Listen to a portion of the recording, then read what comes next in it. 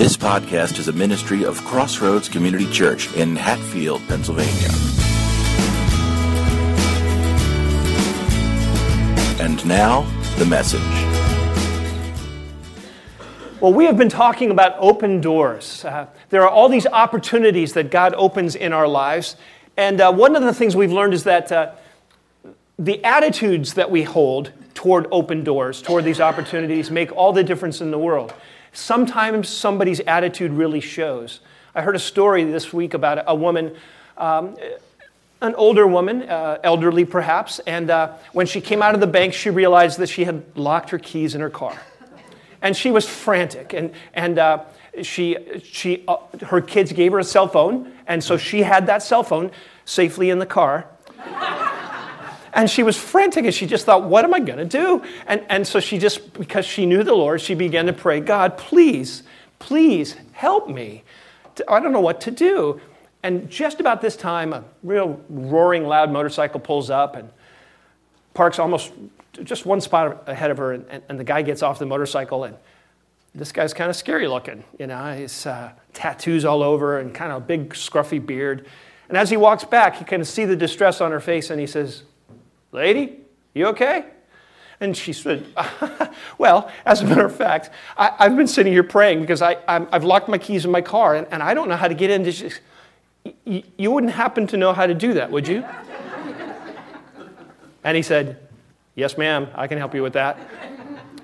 And within a few moments, he had secured a little wire, and he was fishing it down in the door. And she said, she goes, this is amazing, thank you so much. And click, the door popped right open. Oh, she says, you are such a good man. Thank you for your help. He says, no, ma'am, I'm not a good man. I actually just got out of prison 3 years for auto theft. And she said, thank you, God, for sending me a professional.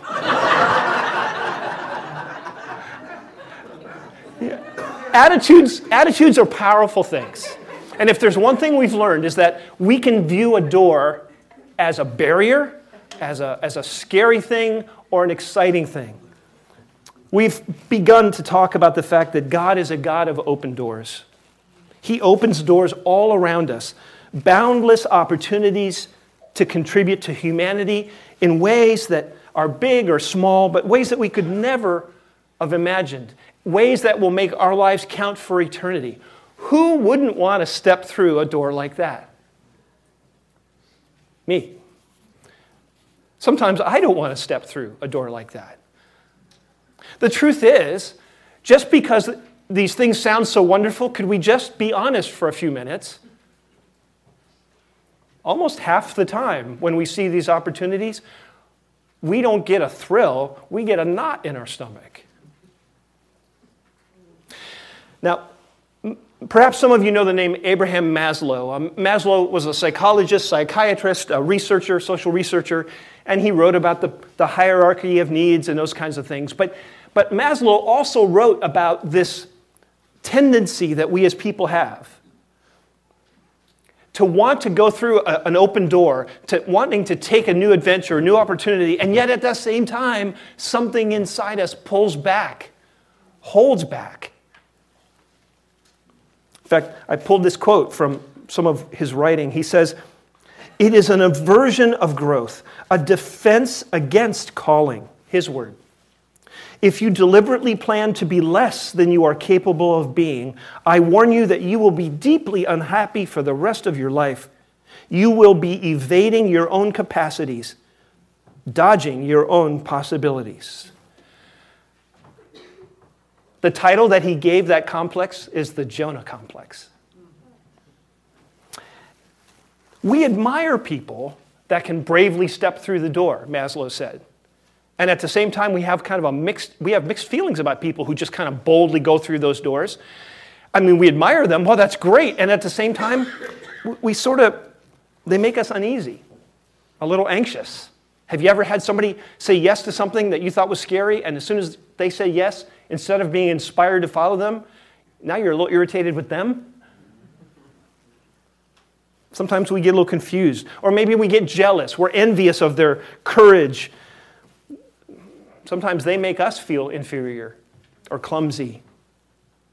The truth is, every time the Lord opens a door or makes a door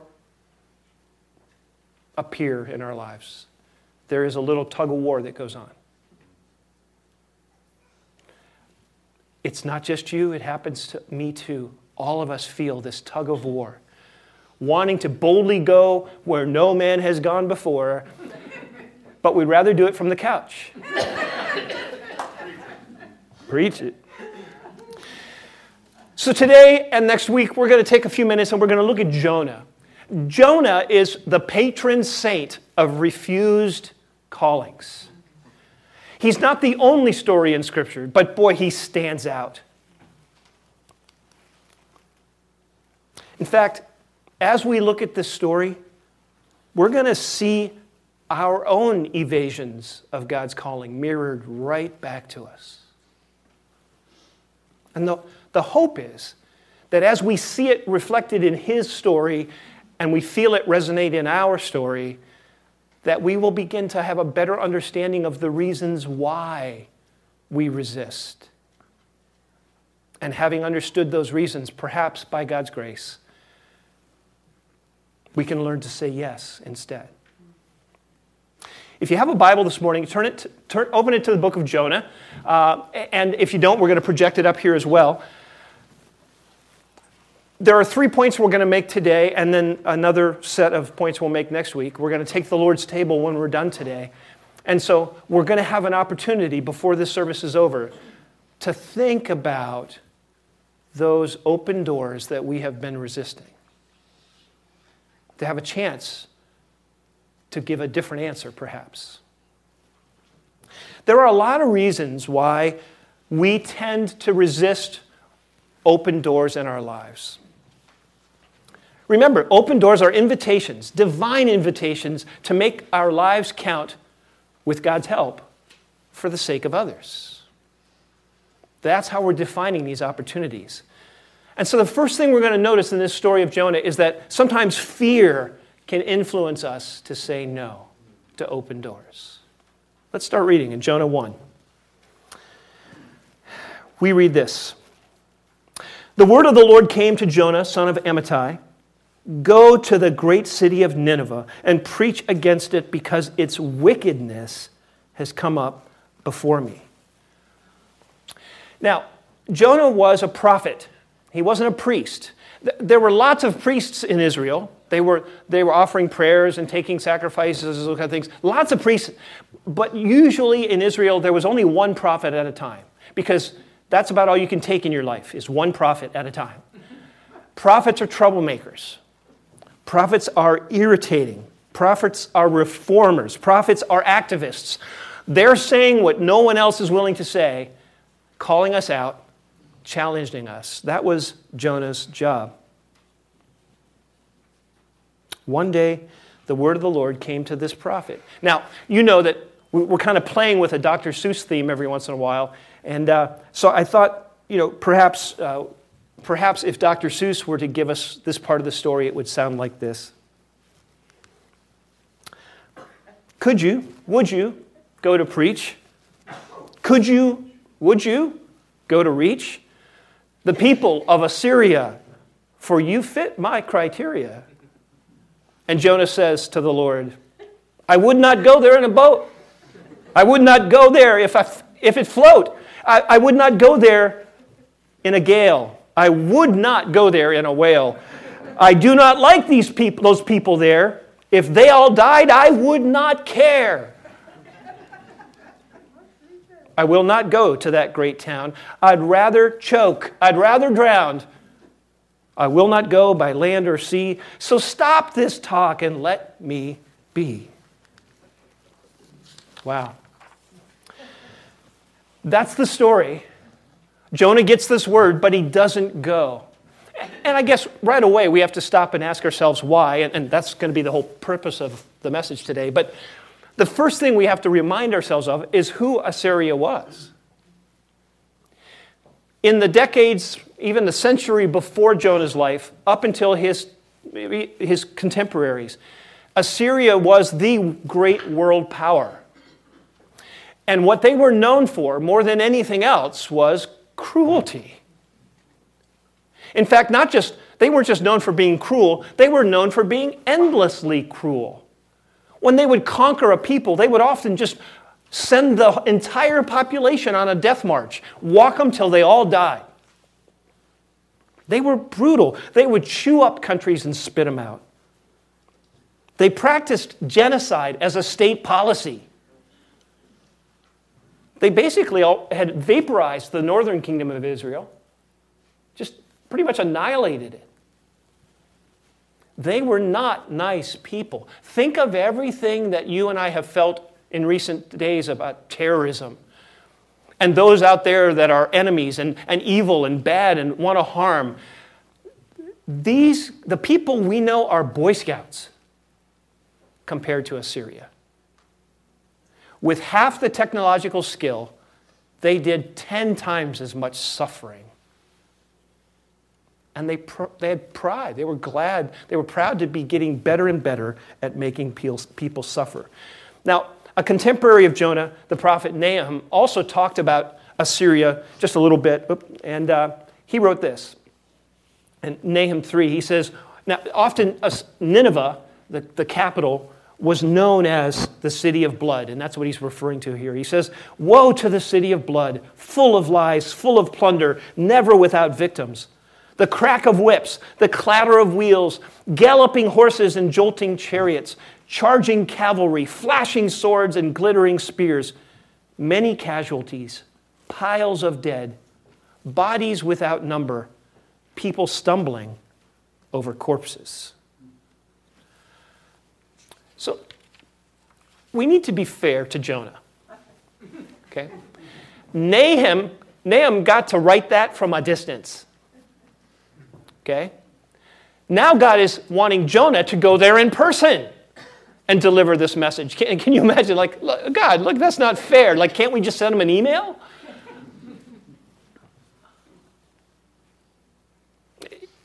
It would be terrifying. If today you felt God's nudging you to go to some closed country where Christians are executed on a regular basis, would you have hesitation in your heart? Of course you would. And so we have to give Jonah a little bit of space. Offer him a little bit of understanding. Fear is a powerful motivator. We don't have to even put it into words. It can just sort of blossom in our gut, and it can control our decisions. You see, Nineveh, for our purposes, is a place where God calls you to go where you don't want to go. Nineveh is trouble. Nineveh is danger. Nineveh is fear. Perhaps you've not been called to Nineveh, but you have a place like this, even in your life now. The idea of which gives you a knot in your stomach. And the truth is, sometimes God calls us to those places. In fact, as a pastor, I guess I would have to tell you that He eventually is going to call you to a place where you don't want to go. And it will probably be a place that you have feared for quite some time. So what is a person to do if they feel like God is calling them to a place that they are afraid of and they don't want to go? Well, here's one thought. Fear of a situation is never overcome by avoiding the situation. Now, many of us good passive aggressives, some of us kind of a Dutchy background. We're really good at like, yop, and doing no. But avoiding it never, ever addresses the fear. What will address fear?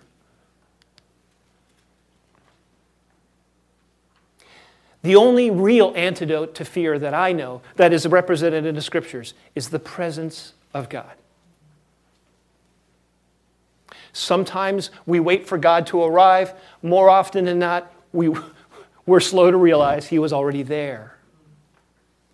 But as soon as we become aware again that He is present, fear begins to loosen its grip. If only we could remember that he's there. Let's read on. Jonah chapter 1, verse 3. But Jonah ran away from the Lord. He headed for Tarshish. He went down to Joppa, where he found a ship bound for that port. And after paying the fare, he went aboard and he sailed for Tarshish to flee from the Lord. Now, there's so much we could say. There's a cute little song kids sing about, but Jonah thought he'd hop a ship and go the other way. You know, never run away from God. And I won't sing it for you anymore. But here's one thought. Oh, thank you very much. They're clapping because I stopped. But here's a thought. Something that I hadn't noticed until recently. It says that Jonah paid the fare. Now, this is a long voyage. This is not like a skiff going across the bay. This is a long sea voyage. And this was a time when actually money wasn't used that often. Most commerce was done through barter. You'd swap out goods. So it was already kind of unique for someone to dig in a purse or a pocket and bring out this thing called money. But what's really impressive is that Jonah could pay for the whole thing cash. There you go. Now, perhaps his urgency helped. If you're like me, I have trouble finding money for stuff unless it's urgent. And then I can find the money for stuff. This was urgent. But what's interesting is that Jonah was able to plop down whatever the money was, whatever it cost to take this trip. Jonah had options. He had mobility. He had flexibility. He had margin in his life. He could plop down the money. See, sometimes one of the things that makes us hesitate to go through open doors are options. We all think that having options is a good thing, and yet I'm going to guess that for most of you like me, it's options that paralyze you about half the time. 1 or 2 or 3 choices, no problem. 16 options, I'm beginning to feel some anxiety. 32 possibilities, and I just shut down and I don't do anything. Sometimes options will stop us. They provoke us to say no to going through the open door. See, one of the dangerous things about money is that having money makes it easier for us to think that we can run away from God because we have options. Reading recently about this tendency in our country for folks to, even folks who really like going to church, they're believers, but overall, people are going to church less often. Used to go every week, and now they go once every 3 weeks or once every 5 weeks. And one of the reasons that is listed is because of affluence. Suddenly, you have other options. We can afford to go on a few more trips. We can afford to get a cabin or a four-wheeler or a whatever. And something that should be a blessing can sometimes work against what God's trying to say in our lives. So sometimes money works against us. I heard a saying this week about Jonah in this setting. It said, sometimes a prophet and profit don't go well together. The more options you have, the less likely you are to make a decision quickly. And here's this other thought. Whenever we do have the opportunity to step through an open door, a door that God has opened for the sake of others, and we choose not to, there is this tendency to do something else instead. And if we were to learn from the story of Jonah, perhaps that thing that we choose instead is the same as a ship to Tarshish. I mean, it's not literally a ship perhaps in your life. It's not literally headed to Tarshish. Oh, but you grab a different vehicle and you're going the other direction. We keep ourselves busy, we keep ourselves laughing, we keep ourselves happy because I am not doing what God has been putting on my heart. It's interesting. You start to learn a little bit about Tarshish. And this term, a ship to Tarshish, actually in biblical literature and in ancient literature, a ship to Tarshish took on kind of a symbolic meaning. It was a symbol of wealth and self-sufficiency in the ancient world. Now, if you like to look these things up, I'll give you some references. You ready? Isaiah 2, verse 12, and verses 16 and 17. Or Ezekiel 27, verse 25 and 33 through 34. You can look that up on your own, where it talks about a ship from Tarshish being this symbol of wealth and self-sufficiency. You know, is it really hard for us to imagine that there was once a group of humans who were so deluded that they thought that technology and wealth and a clever economic system could make them secure?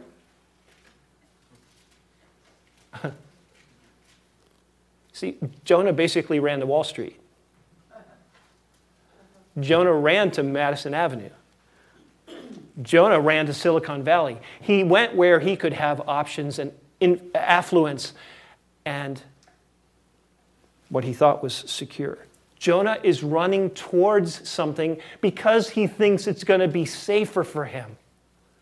But the truth of the matter is, the only place that is safe for a child of God is right in the middle of God's revealed will. Even if that is a place like Nineveh, which seems scary. One last thought. Sometimes blindness can lead us, can prompt us to say no to an open door. We're going to read on. Verse 4, we read this. Then the Lord sent a great wind on the sea. Such a violent storm arose that the ship was threatened to break up. All the sailors were afraid, and each cried out to his God. And they threw the cargo into the sea to lighten the ship. But Jonah had gone below deck, where he lay down and he fell asleep. There's so much we could talk about. First of all, if you find it hard to believe that somebody could fall asleep in a storm like that, you have never been on a ship at sea. Because if you've ever been, like my dad used to love to go drift boat fishing. It's the worst kind of fishing in the world because you go out into the ocean where there's 10 to 15 foot waves, and then they cut the engine and you're just floating. Okay, almost everybody gets green at the gills. And one of the most common ways to deal with that when you're feeling seasick, you just try to fall asleep. You just hunker down and go to sleep. So it's no surprise that he's really asleep down there, but we all know that that represents more than just dealing with seasickness. It's interesting to me that we've got professional sailors here. These guys do this for a living. The professionals are scared to death. Now, in this time, sea voyages took a long time. I mean, a professional lifetime sailor may have only taken 5 or 6 or 7 trips like this in his entire lifetime. They took months and months and months. And the truth was that when you went on a trip like this, you loaded that ship, and it was kind of like your one shot. This is my chance to make it big or end up with nothing. They took a risk, like a year's worth of a risk. Can you imagine going someplace for a year doing work and waiting till the end of that year to see what the paycheck looked like? That's the kind of investment risk that these sailors made, which is what makes it so stunning that they are so afraid they're throwing their future over the side. They're chucking all of their hopes and dreams over the side. The thinking is, I hate to throw this over, but if I die here, there is going to be no other option for me. That's desperation, folks. They are desperate. It's interesting that the Scripture says that each one was praying to his own God. Every tribe, every town, every ethnic group, everybody had their own little assortment of gods. And they were all praying to them. By the way, we're not the ones who invented multiculturalism. It's been around forever. They're all praying. You see, when the seas are calm in your life, you can pray to any God you want. But when storms come, you start hoping that one of those gods is actually a God. How many of you would say that it was one of those desperate storms that made you listen to God when nothing else did. All of us. Which is why sometimes when someone comes and says, Pastor, this is such a terrible storm. Why would God do this? And I have to bite my lip and go, I think I know exactly why he would do this. Because he loves you. Every time God's done this in my life, it's for a purpose. Wow. So all of these men are praying more fervently than they ever have before. They are crying out to whatever God will listen. Where is God's prophet during this time of spiritual revival?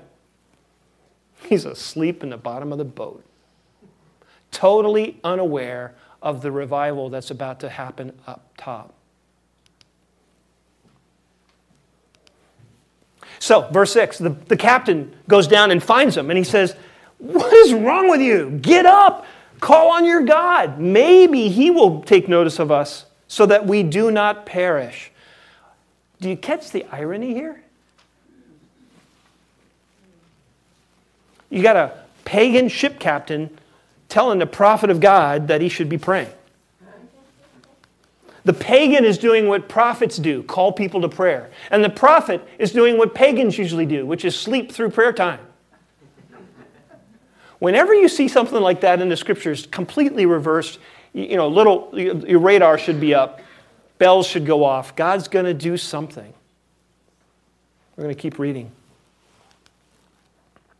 Then the sailors said to each other, come, let us cast lots to find out who is responsible for this calamity. They cast lots and the lots fell on Jonah. Now, first of all, even after the captain talked to him, Jonah didn't give any other information. But finally, when these sailors, right, the lots fall to him and they're all looking at him saying, okay, what is the story? By the way, God loves to use things like that to get the whole issue pointed back to you. He uses circumstances. Sometimes it's almost comical. So they say to him, tell us, who is responsible for all this trouble for us? What kind of work do you do? Where do you come from? What is your country? From what people are you? What's the deal? Why is this happening? What have you done to us? And finally, Jonah comes clean. He says, I'm a Hebrew. I worship the Lord, the God of heaven, who made the sea and the dry land. He made this.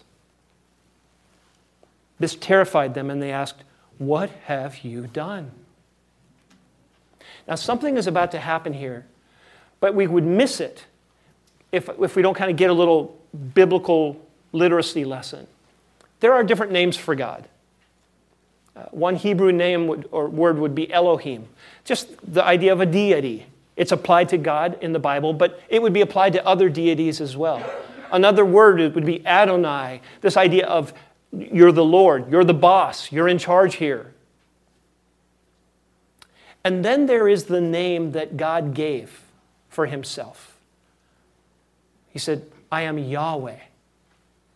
A name that was so sacred, scribes wouldn't write it out. They would use a special secret kind of abbreviation. Every time in your Bible, when the word Yahweh is being used, it will use all capital letters for the word Lord, even if it's small caps. And you will notice probably in your copy of the scriptures or on here that there are these capital letters, not here, but in your Bible. So he says, I'm a Hebrew, I'm the Lord of the God of heaven who made the dry land, and they were terrified. What have you done? And the sea was getting rougher, it says, rougher and rougher. So they asked him, what should we do to make the sea calm down for us? And at this point, Jonah is ready to just accept responsibility. This is my fault. This is my fault. I have messed up. I have ruined this whole thing. Pick me up and throw me into the sea, and it will become calm. I know that it is my fault. This great storm has come upon you. Jonah has failed miserably, and now he's willing to just, okay, my life is over. I'm ready to die. And now the surprises begin. Verse 13, instead, What kind of an idea do you get about pagan sailors? Nice guys? Sweet, understanding, sensitive types? And yet it says, instead the men did their best to row back to land, but they could not, for the sea grew even wilder than before. These guys actually tried. They tried to save his life. They don't want to chuck him in. It's amazing to me. And here's where the whole game changes. Then they cried out to the Lord. And the manuscript tells us that now they're using a different name for God. They're using the name of Jonah's God, Yahweh. Now they cried out to the Lord. Wait, you said he's the one? What's his name? And they cried out to the Lord, please, Lord, don't let us die for taking, what, in the storm? No, don't let us die for taking this man's life. Don't hold us accountable for killing an innocent man for you. Lord, you have done as you have pleased. And then they took Jonah and they threw him overboard, and the raging sea grew calm. That's something that none of those sailors had ever seen happen ever in their professional lives. And the result was, at this the men greatly feared the Lord, and they offered a sacrifice to the Lord, and they made vows to the Lord. You see, the sailors had been praying to their gods, and they told Jonah to pray to his God. But once they hear about the God, and they see what he can do, they begin to come to know about Yahweh, come to know about the God of Israel. And it almost seems like part of what helps them listening, helps them understanding, is the fact that Jonah is coming as a failure. He's not coming as a triumphant, victorious prophet. He's a knucklehead. He's a screw-up. They understand this isn't the way it's supposed to go. You're here because you didn't do what your God said, and still they listen. Jonah had been a prophet all these years. This is probably going to be the greatest Gentile conversion he has ever seen. And it happens because of his failure. Let me tell you what this preaches to me.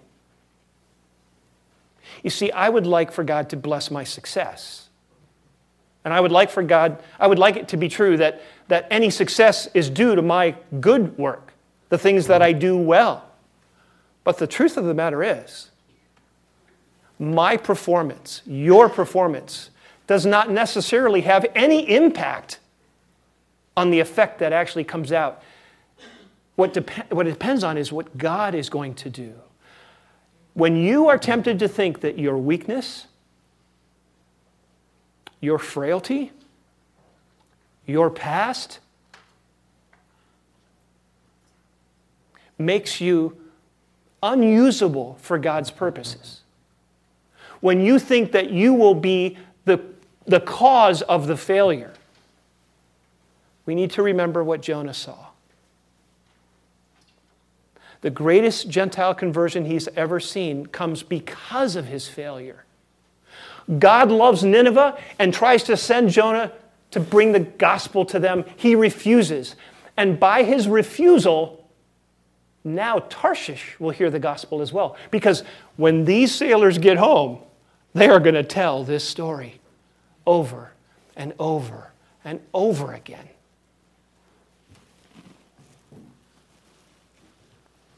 You see, the book of Jonah is a story. It's not human plan.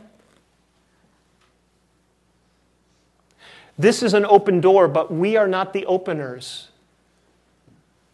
God clearly is. So reflect on this as we prepare to go to the Lord's table. In fact, I'm going to just talk to myself. You can apply it as you see fit. How many open doors are around me? How many opportunities are around me that I don't see? Someone feels alone. I could comfort them. Somebody waits to be inspired or encouraged. Someone is aching with rejection. Somebody is racked with guilt. And they are just waiting. Waiting for you and I to stop hiding. Hiding from our own failures.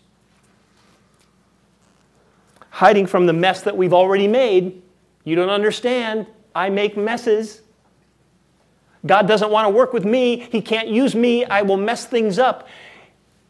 You don't know God. See, all sometimes people are waiting for is for us to stop hiding, to come back up on deck, and notice that they're there.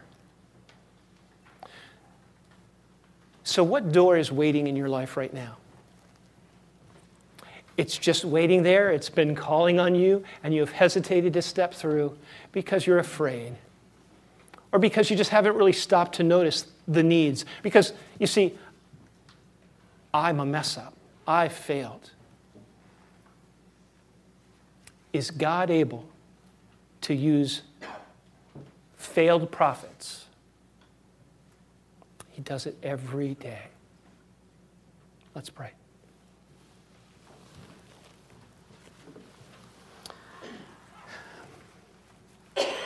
As we close today and we begin to turn our attention towards the Lord's table, coming to communion is an opportunity for us to fellowship with the Lord. If you're here today and you've never put your faith in Jesus as your personal Savior, it's kind of hard to know how to have a time of communion with Him. See, it's easy for us to believe that there's a barrier. The Scriptures tell us there's a barrier between us and God, this barrier of sin. But when Jesus died, He died to make the payment for our sin. He gave His life for us so that we might know life. And He offers that life freely as a gift. It's received by faith. If you've never trusted Jesus as your Savior, I ask you, what would stop you from trusting Him today? Jesus, you know me, you know I'm a mess, you know I've failed. But if you died for my sin and you're offering eternal life just because you love me, then I will accept the gift. I want you to be my Savior.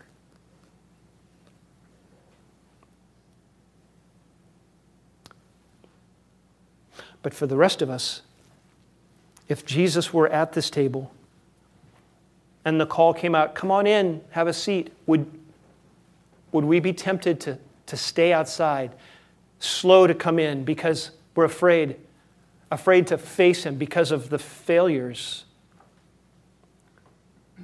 afraid to face Him because of the things that we've said, the things that we've done, the things that we haven't done? You don't understand, Lord, you don't want me at your table.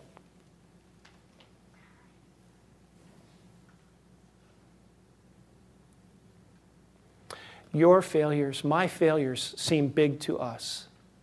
They are no obstacle to Him. But what will stop us from doing what He wants is when we don't come to Him in the first place.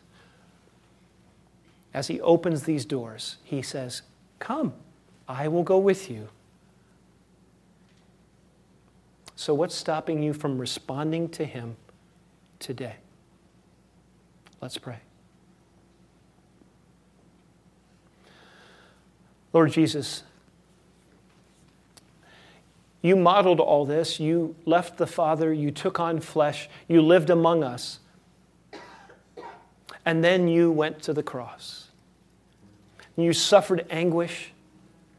You were separated from your Father. You bore the sins of the world, and you died. But in that sacrifice, in your willingness to step through into that scary place, the Father breathes life and light and hope. And so just as you rose 3 days later, conquering death and giving your followers a mission to go into all the world and preach the gospel to every creature, you sent your Spirit to empower and fill us. There is such hope. There is no place that is too scary. But we ask that you would open our eyes to it.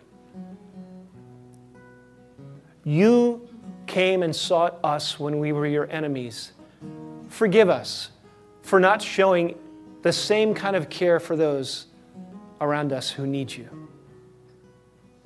And so we ask in these moments that your Spirit would speak to us, that you would challenge us and correct us, that we would respond with repentance and humility, that we would reestablish that you are the guide for our lives and that we will respond in obedience. Make this so. According to your will, we ask in Jesus' name. Amen.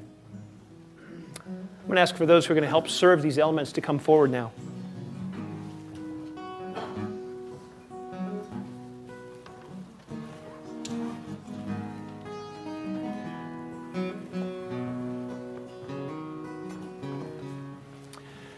Again, if you're a guest and you're not a believer in Jesus Christ, I want to let you know that it is perfectly okay. It's not rude at all. You can be seated. Not rude at all to let these elements pass. We don't want you to perform. There's nothing magical about these elements. You don't have to pretend. You don't offend us. You see, if you don't know Jesus, it makes no sense to try to celebrate what his death meant.